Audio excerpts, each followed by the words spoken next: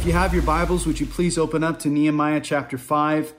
This is going to be, I think, a very appropriate study for what we're going through as a church. And in Nehemiah chapter 5 is where we're going to be again, and we're going to be looking at verses 1 through 19. But I'd like to lead off with a passage in Leviticus. This is from the Law of Moses. And in Leviticus 25, verses 35 through 40, it says, "If one of your brethren becomes poor and falls into poverty among you, then you shall help him like a stranger or a sojourner, that he may live with you. Take no usury or interest from him, but fear your God, that your brother may live with you. You shall not lend him your money for usury, nor lend him your food at a profit. I am the Lord your God, who brought you out of the land of Egypt, to give you the land of Canaan, and to be your God. And if one of you brethren who dwells by you becomes poor and sells himself to you, you shall not compel him to serve as a slave. As a hired servant and a sojourner, he shall be with you, and he shall serve you until the year of Jubilee." Now, we've seen these attacks come from the outside against Nehemiah and the team that was rebuilding the wall of Jerusalem. You saw the discouragement. You saw the lies that were being spread. But now there's a different type of enemy that is attacking the city of Jerusalem. It's important to notice at the get-go that any problem that we have as the people of God, those that are of the church, we have as a direct result from veering away from God's word. Jesus, again, as I mentioned earlier, said, "Not all who say, 'Lord, Lord,' will enter the kingdom of heaven, but he who does the will of my Father." And so looking back through history, Jerusalem was conquered by the Babylonians because they ignored the word of God. And now even the remnant of Jews that are in the city that are living there have found themselves in trouble because, again, they veered from God's word. And this is true for us even today. What's true for them is true for us. We veer from God's word, you face big trouble. Big trouble. Because here we see a great problem beginning in Nehemiah chapter 5, verse 1. This is the problem. In our first section here, it says, "And there was a great outcry of the people and their wives against their Jewish brethren. For there were those who said, 'We, our sons,'" this is verse 2 of Nehemiah 5, "'and our daughters are many. Therefore, let us get grain that we may eat and live.' There were also some who said, 'We have mortgaged our lands and vineyards and houses, and we have done so that we might buy grain because of the famine.'" Verse 4. "There were also those who said, 'We have borrowed money for the king's tax on our lands and vineyards. Yet now our flesh is as the flesh of our children as their children. And indeed we are forcing our sons and our daughters to be slaves, and some of our daughters have been brought into slavery. It's not in our power to redeem them, for other men have our lands and vineyards.'" Now, the other men is not referring to Sanballat and Tobiah, those guys that were listed, as the enemies of the people in Jerusalem. This isn't an enemy that's outside of the gates of the city of Jerusalem. This is actually a familiar face, someone that they have worked with and served with. This isn't someone from outside their group. Somebody that's inside their group. I think it's important to understand that if the enemy cannot be victorious in attacking from the outside, that he'll try attacking from the inside. I mean, we might have gotten to the point where we recognize the attacks of Satan. They're blatant, they're obvious, and we become impervious to those outside attacks of, women flirting with us at the office. And so the enemy tries to get you to fight with your wife. The person that you ought to be linking arms with, and fighting your common enemy, which is the devil. You now have your shields faced against each other. A division, a strife, self-centeredness. Sounds a lot like what's happening in our country today. Instead of linking arms, we're fighting with one another. We're judging one another. I mean, even this whole thing that's happened since George Floyd's death. I mean, it's divided families. It's divided churches. And you know right well that it's divided our country. See, what's happening now back in context in the city of Jerusalem was that the people that were poor were having to sell their kids as servants to their friends so that they could repay their debts. And if that doesn't just make you say, that's messed up, I don't know if you know what's messed up. See, they would try to pay. They would try to pay with the grain from their harvest. Okay, I don't have the cash on hand, but I do have grain, and so I'll give you this grain to pay off my debt. But then they didn't have enough food to eat, and their neighbors, interestingly enough, were the ones that owned their homes, and their children were their servants in their house. I mean, how is that? Leviticus 25 verses 35 through 37 says, if one of your brethren becomes poor and falls into poverty among you, then you shall help him like a stranger or a sojourner, that he may live with you. And he says, take no usury or interest from him, but fear your God, that your brother may live with you. Verse 37, you shall not lend him your money for usury, nor lend him your food at a profit. There were people in Jerusalem making a profit off of others' misfortunes. A lot of stuff has been floating around in the political world that, never let an emergency or a pandemic go to waste. Never let looting and riots go to waste. Basically speaking to the point of using these things for your own personal gain. The people in Jerusalem, they were not only lending out money, but they were doing so like loan sharks. Charging exorbitant amounts of interest, impossible to pay back. You owe me your life if I give you, this cash advance kind of thing. Now, the people may have been able to resist the enemy from the outside, those people that were trying to attack them, but they were succumbing to the enemy on the inside. And Nehemiah, and I think it's also a very, very important leadership quality to have, Nehemiah did not only have to defend the people in the city from the attacks on the outside, but also from the inside as well. Often we can be so focused on what's happening out there that we forget to watch what's happening in here. Greed was taking the people to a place where they were not thinking of others, but only about profit. And they were even profiting, as I mentioned, off of others' misfortunes. See, greed goes really hand in hand with selfishness and self-focus, doesn't it? When you think about it, where you feel like you're the most important person in the world and what you want to do is more important than what anybody else wants to do. This angered Nehemiah. And rightfully so, this angered Nehemiah, and I would even say in a righteous way, because they just overcame their terrible enemy and now they're crumbling from the inside. This ought not to be so. See, when we're consumed with ourselves, we're no longer looking out for the best interests of others or our brothers and sisters in Christ or the needs in our community or what's happening. We're more focused on ourselves. That's not the heart of Christ. That's self-centeredness, and that's wrong. And when we become more concerned with what is a gain over what is good, then we've really lost the plot. How do I gain from this versus what is good in this? And I think this is also very important for us in navigating our culture right now, is stay true to what God's word says. You're going to get 55 different opinions, and they all contradict each other. What you should do, what you shouldn't do, what you did wrong, what you didn't do right, all of these things. The best thing that you can do is live your life according to God's word, not according to the pressures of culture. Culture will change, and it fluctuates, and it's up and down, and it's all over the place. The word of God is the same yesterday, today, and forever. And so the needs that you see in society are not going to be remedied by the remedy that society comes up with. It's going to be fixed and healed and renewed and restored through what the word of God says alone can do such things, and that is the power of the Holy Spirit, Jesus at work in a community's life. So, 1 Corinthians 6:8, cross-reference for you. It says this, "No, you yourselves, you do wrong, and you cheat, and you do these things to your brethren." He is addressing an issue in the church, Paul was, the church in Corinth, where you're doing these wrong things, and you're doing them to people that are in the church. It ought not to be so. See, when it comes to helping out our brothers and sisters in Christ, we need to help out without expecting anything in return. That's an important view to have on how we give of ourselves.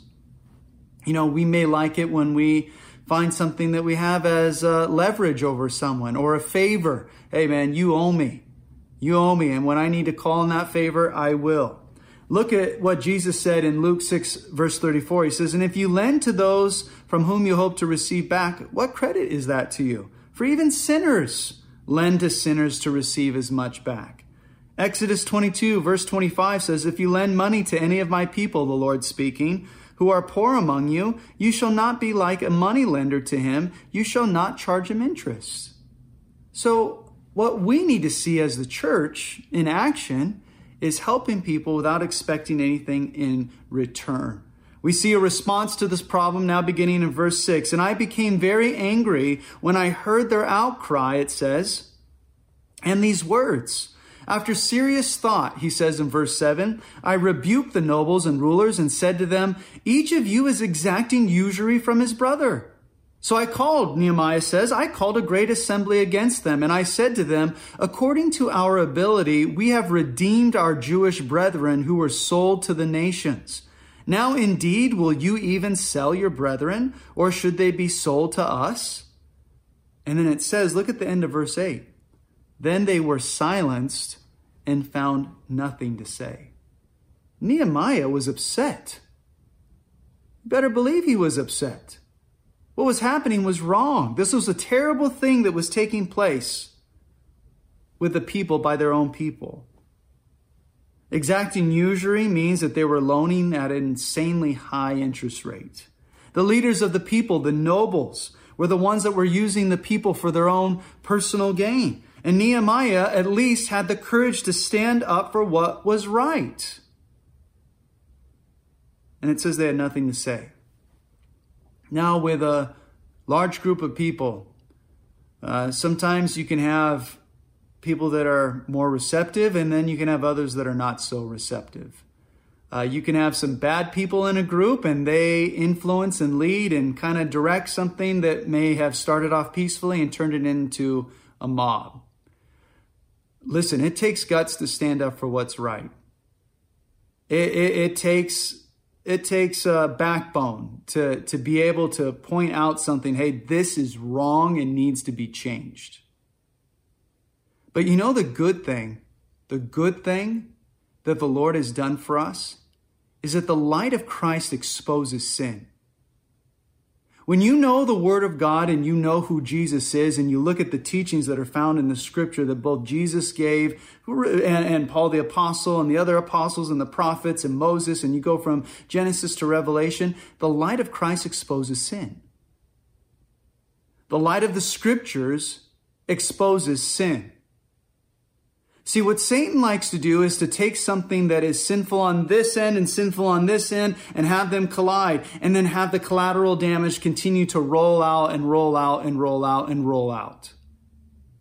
But see, somebody that has a firm grasp on what God's Word says and who is born again and filled with the Holy Spirit is able to sift through all the confusion, able to sift through all the misinformation, because you look at what's happening, you hold it against what God's Word says. This gives you your plan of action.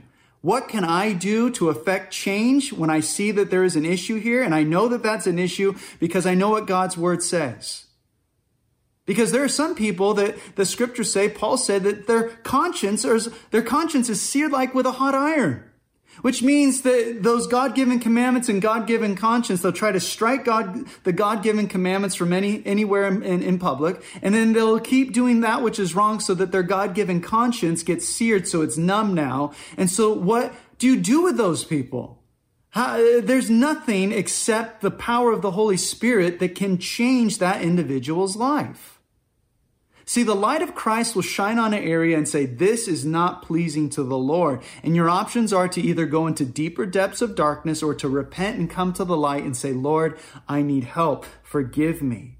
Nehemiah was the type of leader that stood up. He was courageous. He said, what's happening is wrong. We need to do something about it. And interestingly enough, they had nothing to say when they were called out. Well, you might think, wow, good on Nehemiah. Well done, Nehemiah.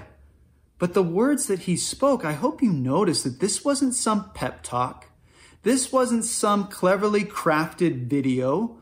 This wasn't some concoction of man's doing. Do you realize that the words that Nehemiah used that cut to the heart of the issue with the people, they were from the Word of God.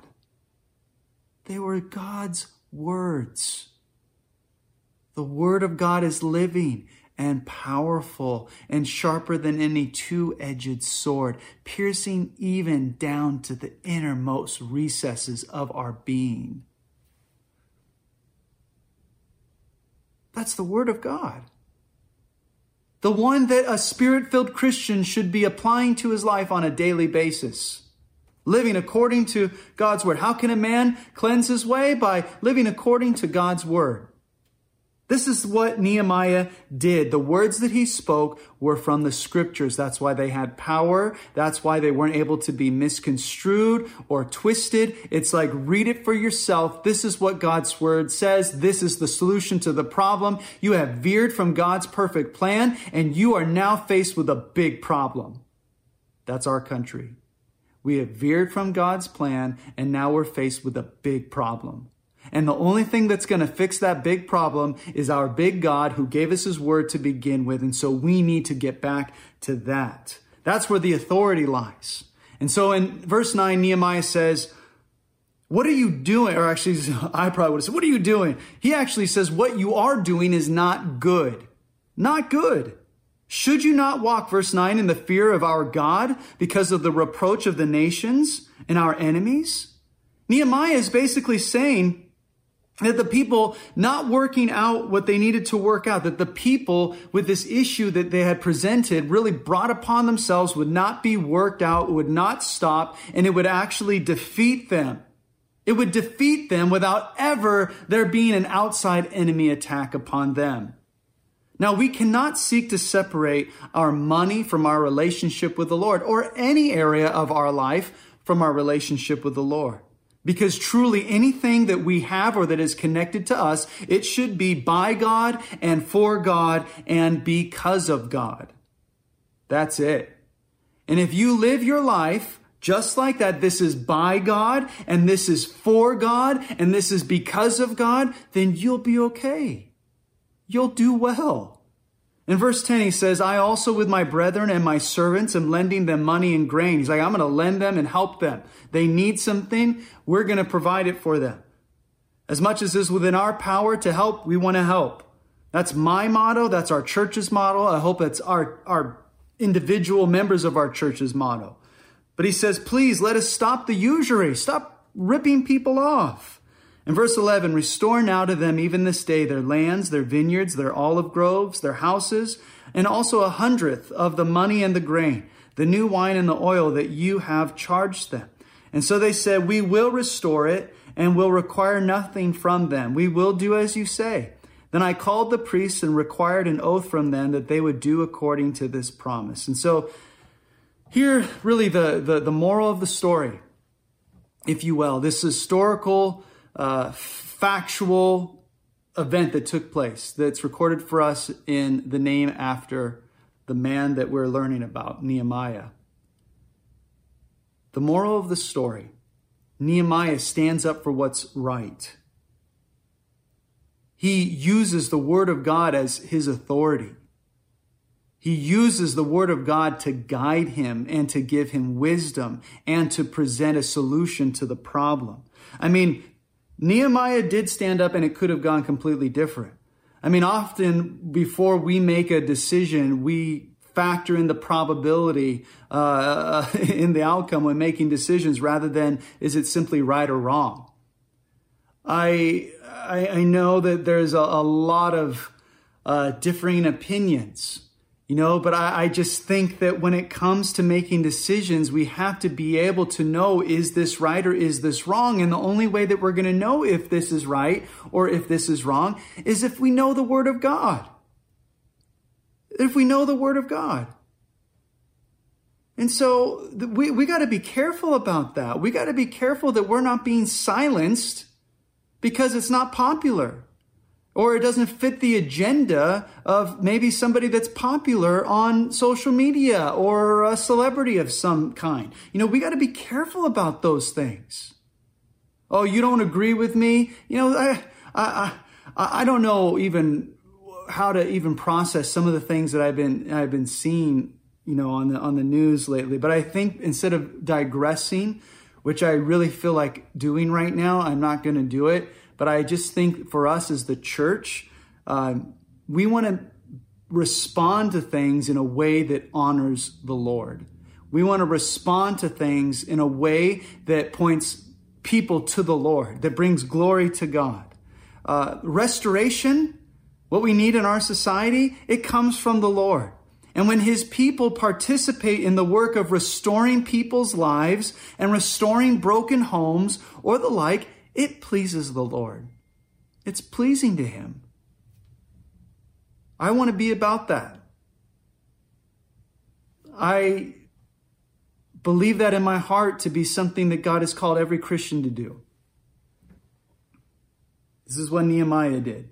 And he's a great example for us. In verse 13, as we begin to wrap up here, he says, "Then I shook out the fold of my garment and said, so may God shake out each man from his house and from his property who does not perform this promise.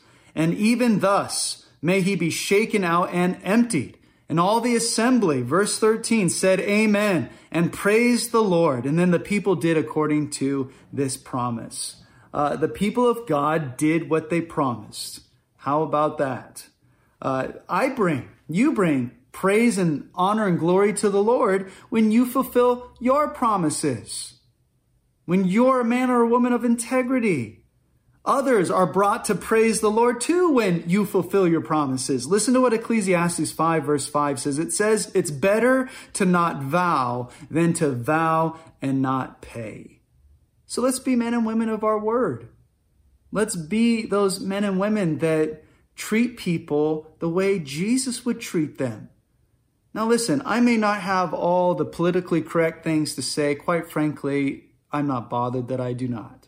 But what I can tell you is what God's word says. And I can tell you that if you live according to God's word, you will find yourself in the best place that you can possibly be to help those that are in need and to safeguard yourself from spiritually crumbling from the inside out. In verse 14 through 15 now, "Moreover, from the time that I was appointed to be their governor in the land of Judah," so Nehemiah is now the governor, "from the 20th year until the 32nd year of King Artaxerxes, 12 years, neither I nor my brothers ate the governor's provision.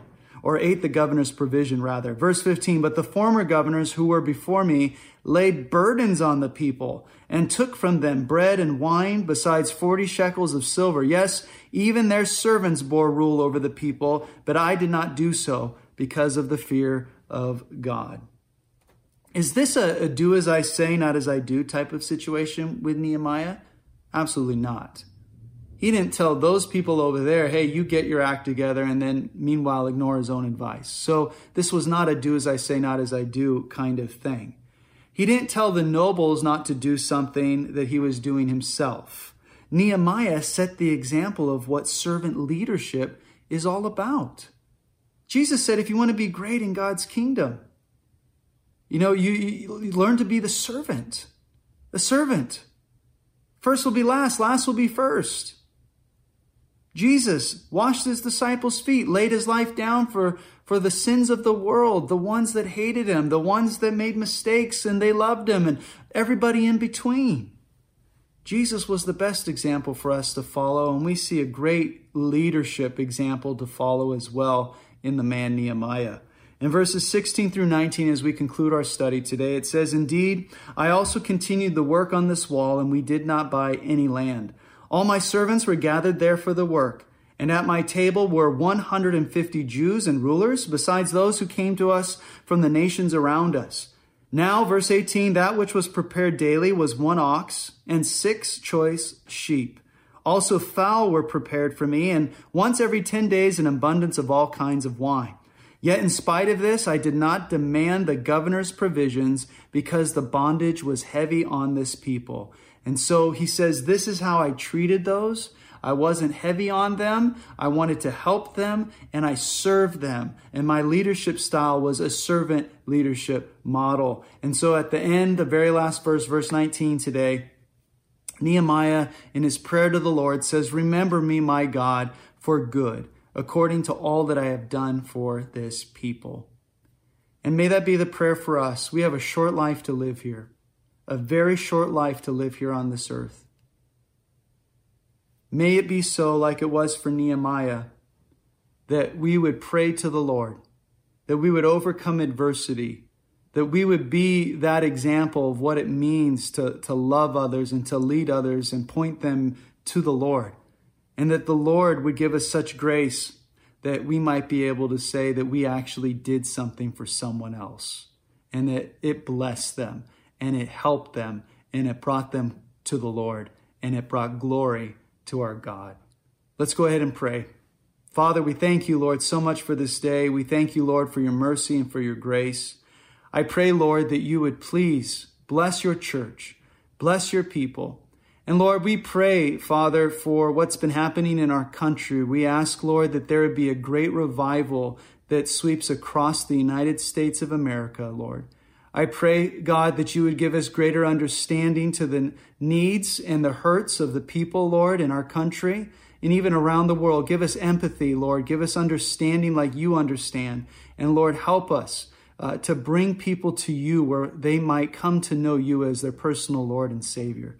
And so, Father, we thank you for this day. We thank you for your word. And I pray that you would help us as the church to be the light that shines in a dark world.